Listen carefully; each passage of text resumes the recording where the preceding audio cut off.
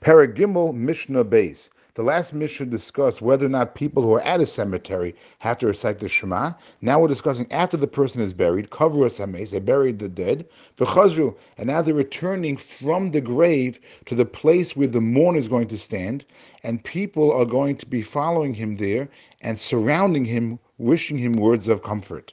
So those people, as they leave the gravesite, im yecholin lahaschil v'ligmar, if they're able to start saying Shema, at least the first parsha of Shema, v'ligmar, and conclude the first parsha, actually yagil ashur, before they reach the rows, yaschilu, then they should begin the Shema. V'imlav, and if not, let's say it's too close to where the rows are, and if they start saying the Shema, they won't be able to finish even the first parsha when they get there. Lo yaschilu, they should not begin.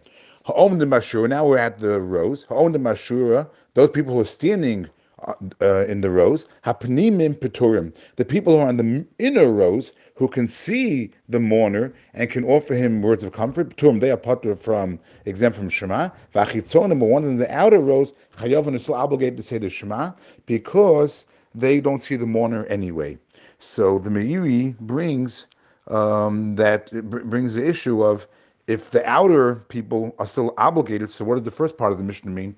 That by the time they get there, like, depends where you're going to be. So the Meiri explains, because when they're leaving the grave, no one knows where they're going to end up. They may end up in the front, may end up in the back, and therefore, if you're not able to say it by the time you get there, you are exempt. And later we're discussing when you're actually on the rows, if you're in the back, then you're not exempt, and if you're in the front, then you are exempt.